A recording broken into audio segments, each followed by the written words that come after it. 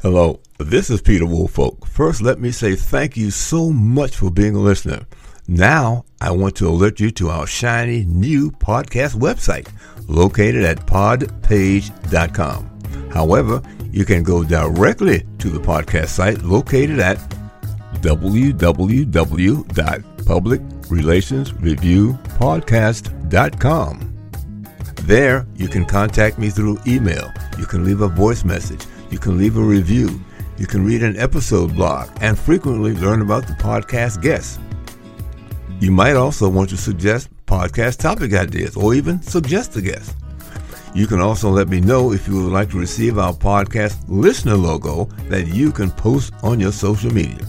So I look forward to hearing from you about our new podcast website, www.publicrelationsreviewpodcast.com.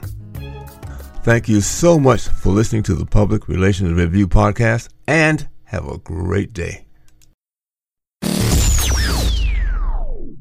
Welcome. This is the Public Relations Review Podcast, a program to discuss the many facets of public relations with seasoned professionals, educators, authors, and others. Now, here is your host, Peter Woolfolk. Welcome to the Public Relations Review Podcast, and to our listeners all across America and around the world. Now, question. Do you really know your audience? Do you know how they think? Do you know what it takes to move them? My guest knows his audience. He says when it comes to the people in the Gulf South, we understand how they make decisions and what it compels them to take action. We create, maintain, enhance, and protect our client's reputation as if it were our own. My guest today is Mark Earhart. He is president and partner of the Earhart Group, and he joins us today from New Orleans, Louisiana. Now, Mark is a graduate of Loyola University in Chicago.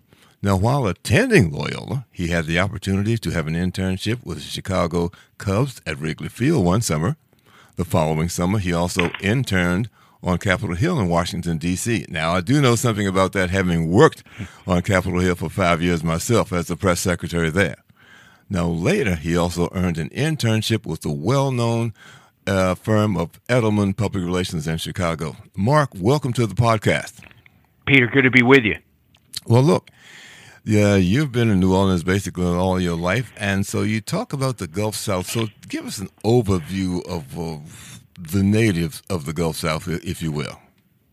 So that if we look at this part of the country, and when we say the Gulf South, we're talking about Louisiana, Mississippi, Alabama, and the Florida Panhandle. So, and more often than not, the I-10 corridor that runs east to west between Lake Charles, Louisiana, and Panama City, Florida.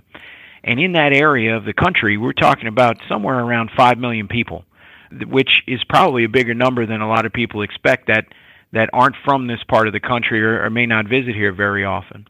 And that environment, that audience and universe of people have very distinct perceptions about their lives. And a lot of that is shaped, especially in the last 15 years. It's been shaped by a very basic decision, which is, do I stay in my community and try to build it, or do I leave?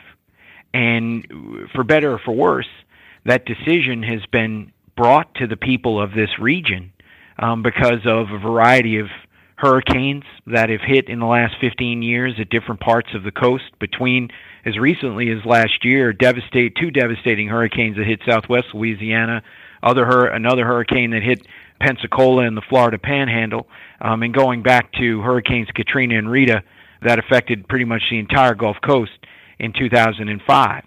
There was the BP Deepwater Horizon incident that put people to a choice, and that choice is, do I stay when you're faced with losing things that you've built up, your way of life, your career, your house?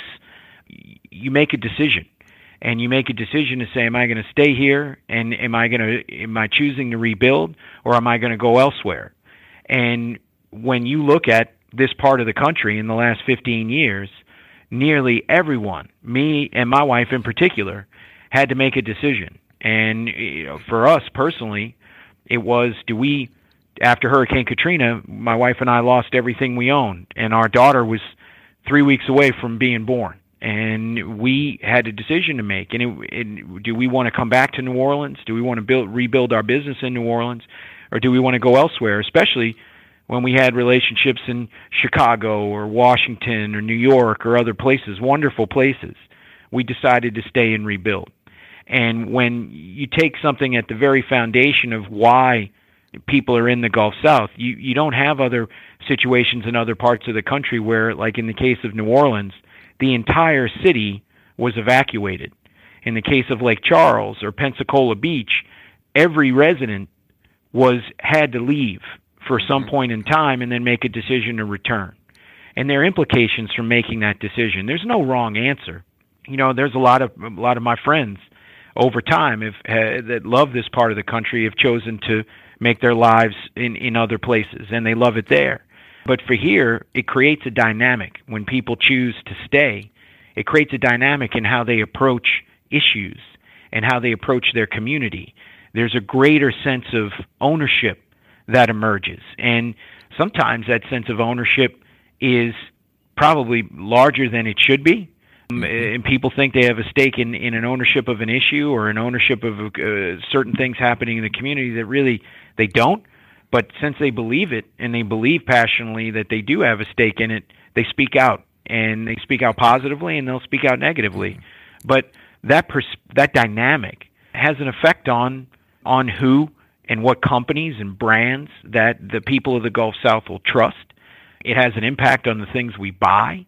It has an impact on the events we go to, and it's centered around what makes the Gulf South the personality of the Gulf South. Mm-hmm. And for us as we in our field, in our profession of public relations, one of the things that I've learned over the last year plus is my colleagues around the country, our colleagues around the country, and even in the regions we are, we all believe in the importance of relationships. We all believe in the importance in getting results and positive results for the companies and organizations and individuals we work for. Mm-hmm. What distinguishes the Earhart Group, in our opinion, is that we choose to practice our craft in the Gulf South. Okay. And that's where we stand out because we've chosen to stay and build. And as a result of that, we're investing in trying to understand as much as we can about the people who are within our region, so that we can give the best advice possible to the companies that have business interests here or the brands who are trying to build their brand here about who the people of the Gulf South are and why they do what they do. Mm-hmm. Why do they take action? Why do they buy what they buy? Why do they go see what they go see? And that's sort of guiding us now on our own path in terms of who our company is going to be and who I'm going to be as a PR professional I can become. Well, and you mentioned that you know all this information. Can you talk a little bit about how you collected this information so that you can determine what they buy and how they think and what makes them decide one way or the other? Yeah, so we came up with the question among ourselves of how do we get a better idea of figuring out how people make decisions, because there's a lot of things as we deal with different audiences and different points of view, trying to learn more about where those points of view come from. And they're inherent things or instinctual things that we know, and I believe this is true no matter where your hometown is. Everybody thinks their hometown's a little bit different than somebody else's. Mm-hmm. Because it's got a distinct experience in our own personal lives, And so what we wanted to do is take those things that we knew instinctively and try to see what larger amounts of data could show us and give us a clearer picture of what we could find out about the people of this region. And then really what are the differences between the people of this region and the differences between people in Louisiana versus people who live on the Florida Panhandle. So we worked with a New Orleans-based data analytics firm, and we developed something called the Gulf South Index. And it debuted last year in the midst of the pandemic because we had started in the beginning of the year looking at different buying habits, different perceptions of what people in the Gulf South were thinking as opposed to people across the country. So we're comparing the region to the national audience. And we, as an example, at the beginning of last year, what we found out is that the people of the Gulf South are more optimistic than people nationally. And this was before COVID-19 took hold. And people in the Gulf South had a greater support and idea around achieving what we've always considered the American dream, as opposed to people in the rest of the country. And so, that was an interesting finding for us in finding that the people of this region have a more positive outlook, at least at that point in time, than the rest of the country. And what we were delving more into is, as the pandemic took hold, is trying to identify specific habits in what people were doing in the Gulf South relative to national audiences. And, what we found out very quickly is that people were talking to their friends and family a lot more, which is really, I think, when someone thinks of the Deep South in the United States and the Gulf South, they think about that close family unit, close connection to family and friends, and the sense of community. That increased during this time last year, in March and April and May of last year. The interesting thing was we weren't talking on the phone as much. We were doing other things compared to national audiences. We were doing more connections through social media. We were doing more things socially distanced outside than maybe in other parts of the country. And then an argument could be made, we're talking to all our friends and relatives all the time anyway, so maybe we were already at a high percentage and it just stayed there. People's habits didn't change. What we saw throughout the year in terms of buying habits is that we looked at travel plans. We actually looked at Google put mobility charts, made them available for public use, and we could actually track by county how people's habits were in terms of how they were moving. How many, where people were moving, were they going into work? Well, that dropped by at least 30%. But going to parks and beaches, especially in the beginning of last summer, shot up real fast, and it held there. What we're finding out in our latest report, which is coming out now, is some of those habits have taken hold. And when you look at travel habits in the Gulf South, it's very clear is that there's a hesitancy to travel internationally. There's still some hesitancy to travel to larger cities around the country, but there's absolute pent-up demand in people wanting to get into their cars and go somewhere. So one of the things we're saying in our report is, if you're somebody who's marketing a destination, especially in this part of the country, figure out what the drive-in market is and push all your chips into them. Because right now people are more than willing to get in their car and drive to you, but in terms of getting on an airplane, it's just not there yet. And that, that's real specific insight to this specific part of the country. And we think it's a way for us to give greater understanding and value to our clients whose business interests are here. We would not be as good in being able to give the level of insight we give now or could give if someone was asking us about Northern California, because that's just not where we are, What I hear as I listen to you, particularly about driving, that says to me that, people who have camping sites, they're looking to take advantage of people who want to get out and get around. Hotels that are at some of these places, amusement parks, other things that should have some sort of an outreach program to bring those people to them. Yes, I think that's exactly right. And I think that it's, especially when we're talking about weather patterns, when it gets warm here, or what people are willing to do. See, that the people of the Gulf South, when we've talked about dealing with the pandemic, right now, when we ask this question at the end of March, we asked people what they were doing the same or more of. What are you how are you going to return to these different activities? More than a third said they're already regularly socializing with people in person. And that more than likely was outside because the weather here gets warmer earlier. The one thing that is still suffering is going to gyms and indoor activities like that. Only 17% of people in the Gulf South are willing to do that. That's still 5 points higher than national audiences. So nationally, people are very wary about going into gyms or attending workout classes and things.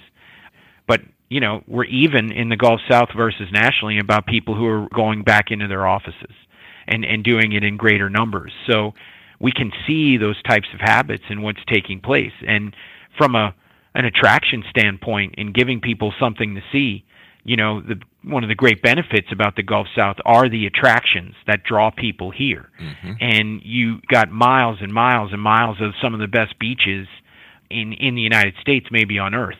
And so, people in the Gulf South are used to traveling to those places, so they're more comfortable with it. But then people from outside the region can start looking at this area too and drive here, and everybody's outside. So even as vaccinations are increasing, people can still interact with each other and have that safe distance because of all the outdoor attractions that are available as opposed to indoor. And, as I listen to that, and the fact that there's such a coherence and a camaraderie of people down there, because, as you said, they decided to stay in spite of the difficulties they've had. My hometown is Washington, D.C., and one thing about Washington, D.C. is there's so many transients that come there because of the federal government. That is the hub of it, and people want to work at the federal government and Congress and other places. And what's built up around that are all the large corporations that do business with the government, so they too have large companies around there and buildings around there, and they're bringing people in. So I'm just thinking that this sort of a study might not go over very well in the Washington region because everybody's not from there. Right. Who knows how long they're going to stay?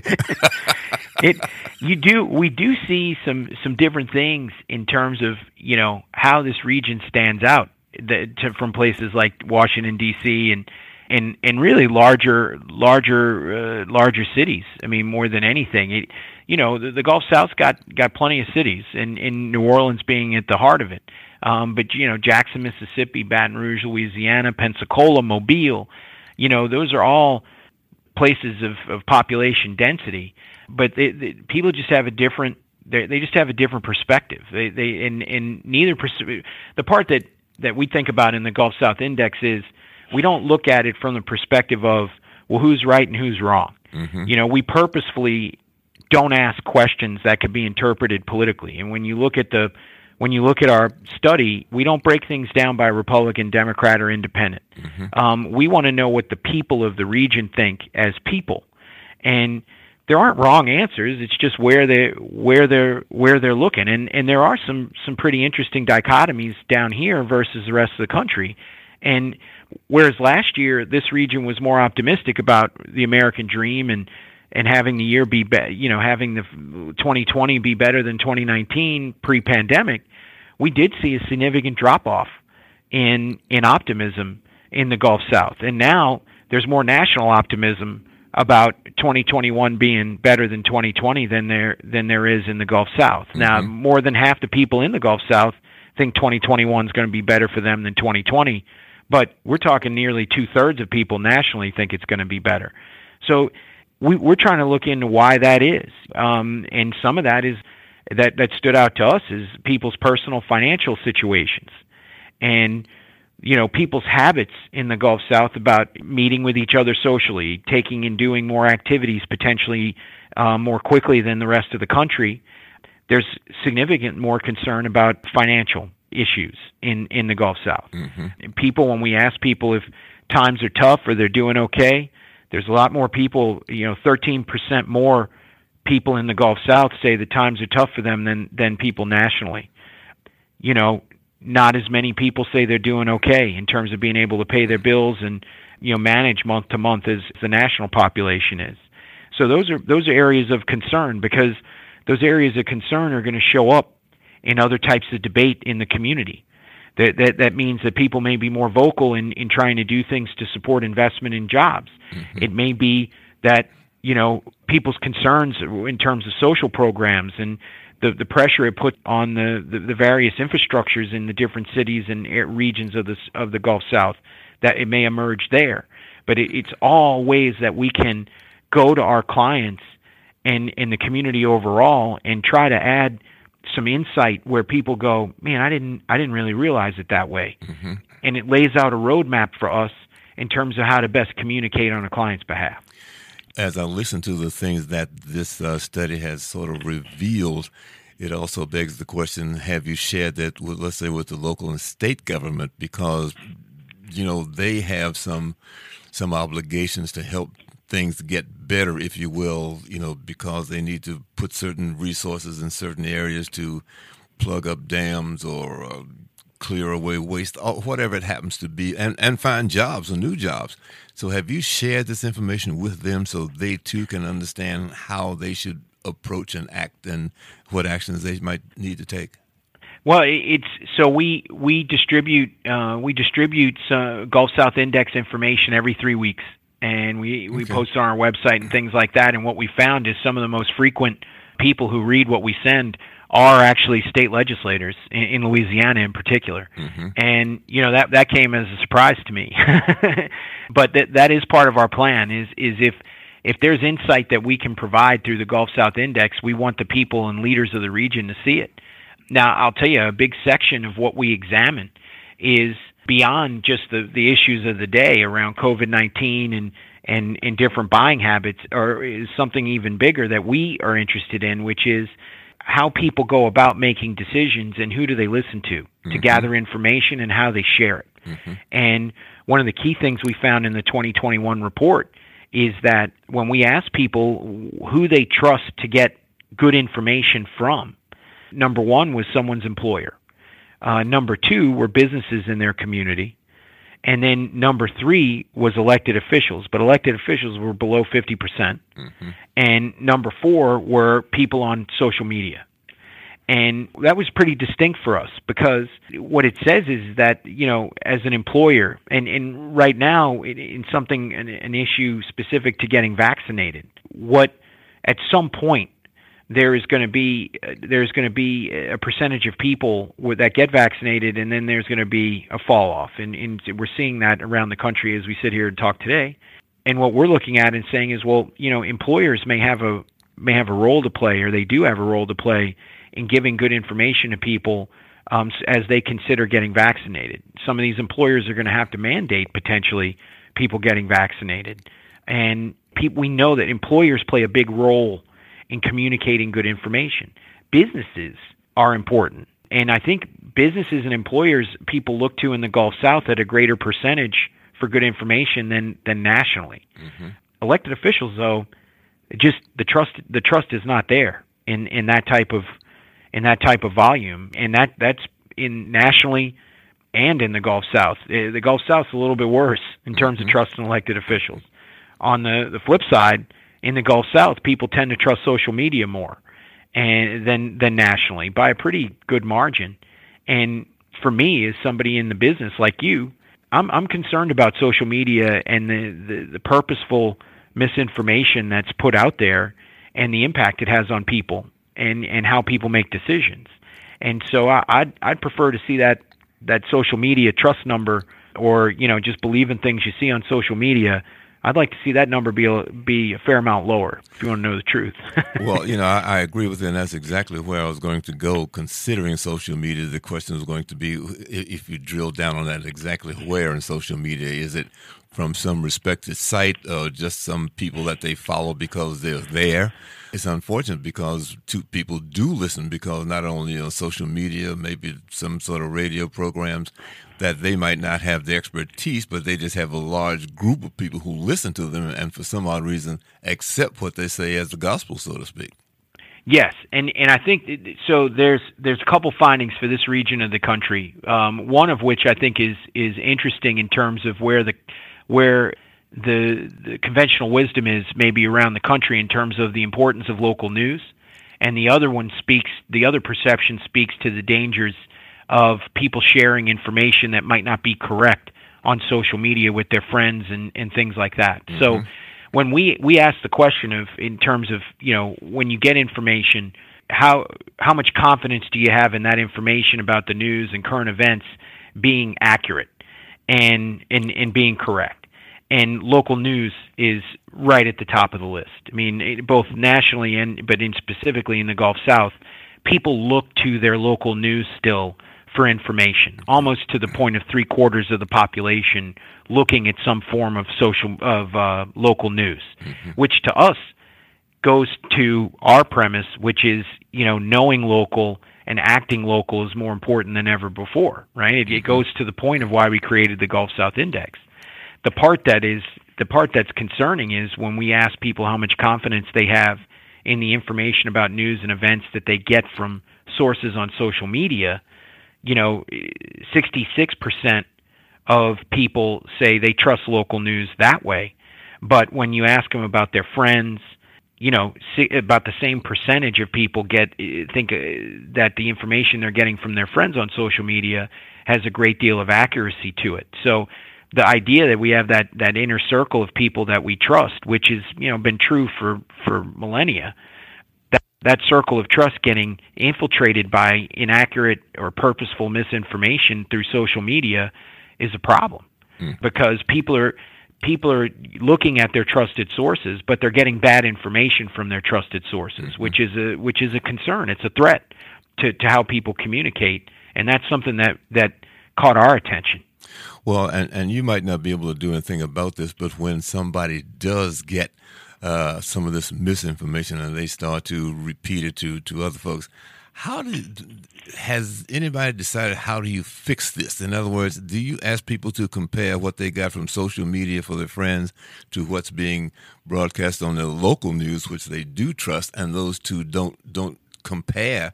How will they choose which one to believe? The number one thing we try to do in working with the different organizations and companies that we work with is encourage consistency in messaging. Mm-hmm. Right? We need to be aware of what we're saying and how we're saying it and who we're saying it to, and doing it over time. Right? Staying consistent over time. The other thing that we're saying to our clients that we believe is to our benefit and ultimately helps fight back this perception of misinformation is, one of the things that is playing in our favor is that we can develop our own content accurately on our own terms and distribute it to an audience we can define. Mm-hmm. Almost any audience can be defined now, whether it's 3 billion people or 300. Right. We have the data to define it. So if we're putting out information that's accurate, that's powerful, that's engaging, and we're doing it consistently, we believe that we'll build bases of supporters that have understanding that can then make good decisions. But that doesn't happen overnight, and it may not happen. It may not happen completely in the way that we want, but we at least have a clear path that we can go down and take our clients down to fight back against misinformation. Mm-hmm. Something we're still working through quite a bit, because we do a lot of work around issues where there are distinct points of view, especially when it comes to economic development, industrial development, environmental issues, is the megaphone that people with opposing points of view have, the lack of consequences on those opposing views being wrong and factually wrong. Companies that are publicly traded, companies that are owned and have a board of directors, even if they're private, they have consequences if they're putting out bad information. Mm-hmm. But those consequences don't necessarily apply to people who have an opposing point of view. And I'm not saying those people are going out there and doing something wrong on purpose. I don't think so. I think they're operating with the information they have, and they're very passionate about it. But we have to. That's a problem, because what ends up happening is the people who have to make decisions are listening to a very vocal small group of people, mm-hmm. and that may or may not be correct in the facts that they have. And what we're doing more often than not is trying to encourage people who for a long time may have been considered part of the silent majority in a community to encourage those people with information that they can use and motivating them to speak out about the importance of the work that they do, the job that they have, the effort they put into maintaining safety and environmental safeguards. Because, it used to be that people would just show up and go to work, man. They just wanted to go. Mm-hmm. And just let me do my work, and I'm proud of my work, but I want to do my work and go home. And that doesn't work like that anymore. The world's a different place. And the people who make decisions in our communities, they need to hear from the people who are going in and out of these big companies and plants and hear their personal stories so that they can make good informed decisions. If not, they're making decisions with only half the information available to them, and that information may or may not be accurate. And see that sort of begs another question in terms of how do you share this information? Because as you said, there are trusted sources there, which is local media and other folks that have earned people's trust. And you're sharing the information that applies to the community at large, and it contradicts what some of they might be getting on social media. Do you have any sort of sharing arrangement so that the folks do have the correct information that they can act on? Well, so we're working much like hundreds of other public relations firms and people who do what we do around the country. We're monitoring at different points, tracking the level of engagement we have on the different things we do.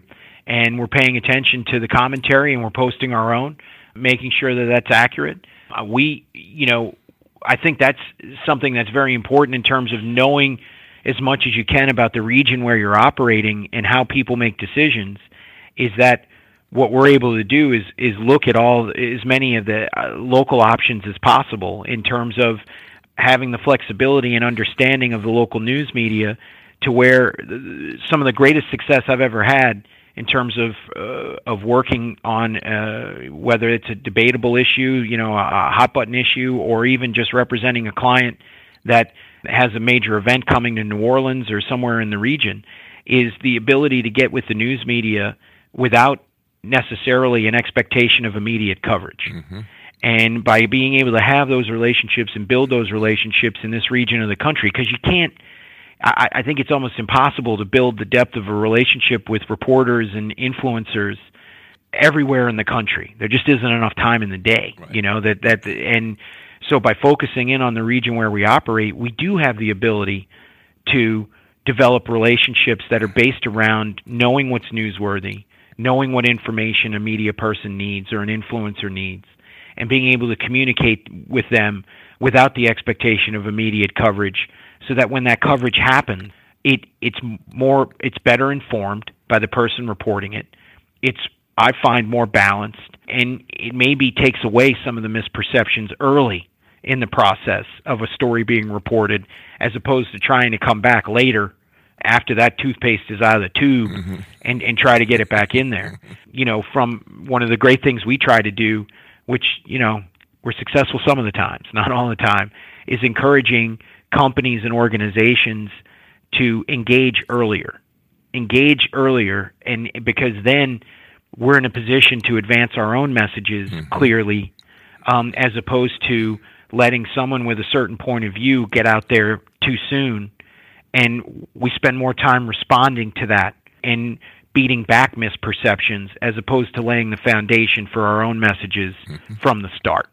And, I'm just trying to think. I don't know how immediate those things are in terms of reversing misperception, but those are two tools that I know and have confidence in that have worked over time to try and beat back that type of misinformation that gets thrown out there. Mm-hmm.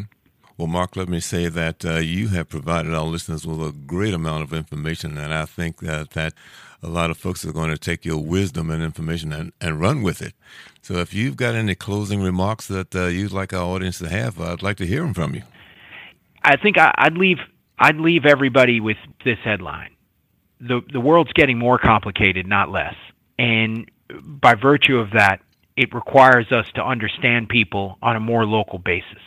And being local and knowing local is more important than ever, because the people who need what we do and the craft that we're involved in terms of communicating with people accurately and powerfully to help people educate themselves and be informed about things that are important to them, they need to see it from familiar sources. And those familiar sources are in the communities where they live.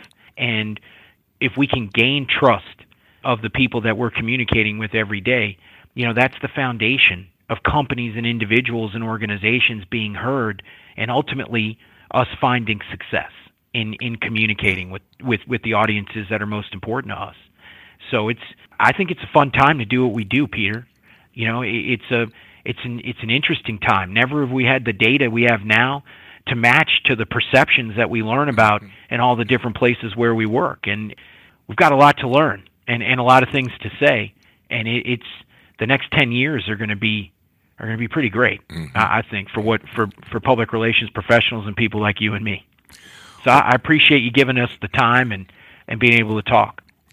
Well, Mark, thank you so very much. And as you know, in this business, data is king. So the more you have of it, and if it's interpreted and used the right way, that things can go very, very well. So let me say thank you to Mark Earhart, who is the president and partner of the Earhart Group, who's joined us today from New Orleans, Louisiana. And to our listeners, please begin and make sure you follow us and subscribe, and also let your friends know. And please join us again for the next edition of the Public Relations Review podcast. Thank you. This podcast is produced by Communications Strategies, an award-winning public relations and public affairs firm headquartered in Nashville, Tennessee. Thank you for joining us.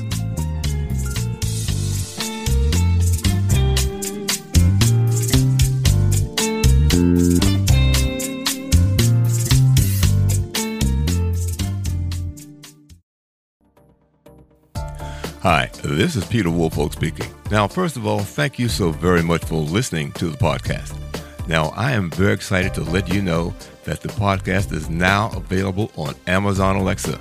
You know the drill. Simply say, Alexa, play Public Relations Review podcast, and she'll take it from there. And again, thank you for listening. And if you enjoy the program, please become a subscriber. Now, on to the podcast.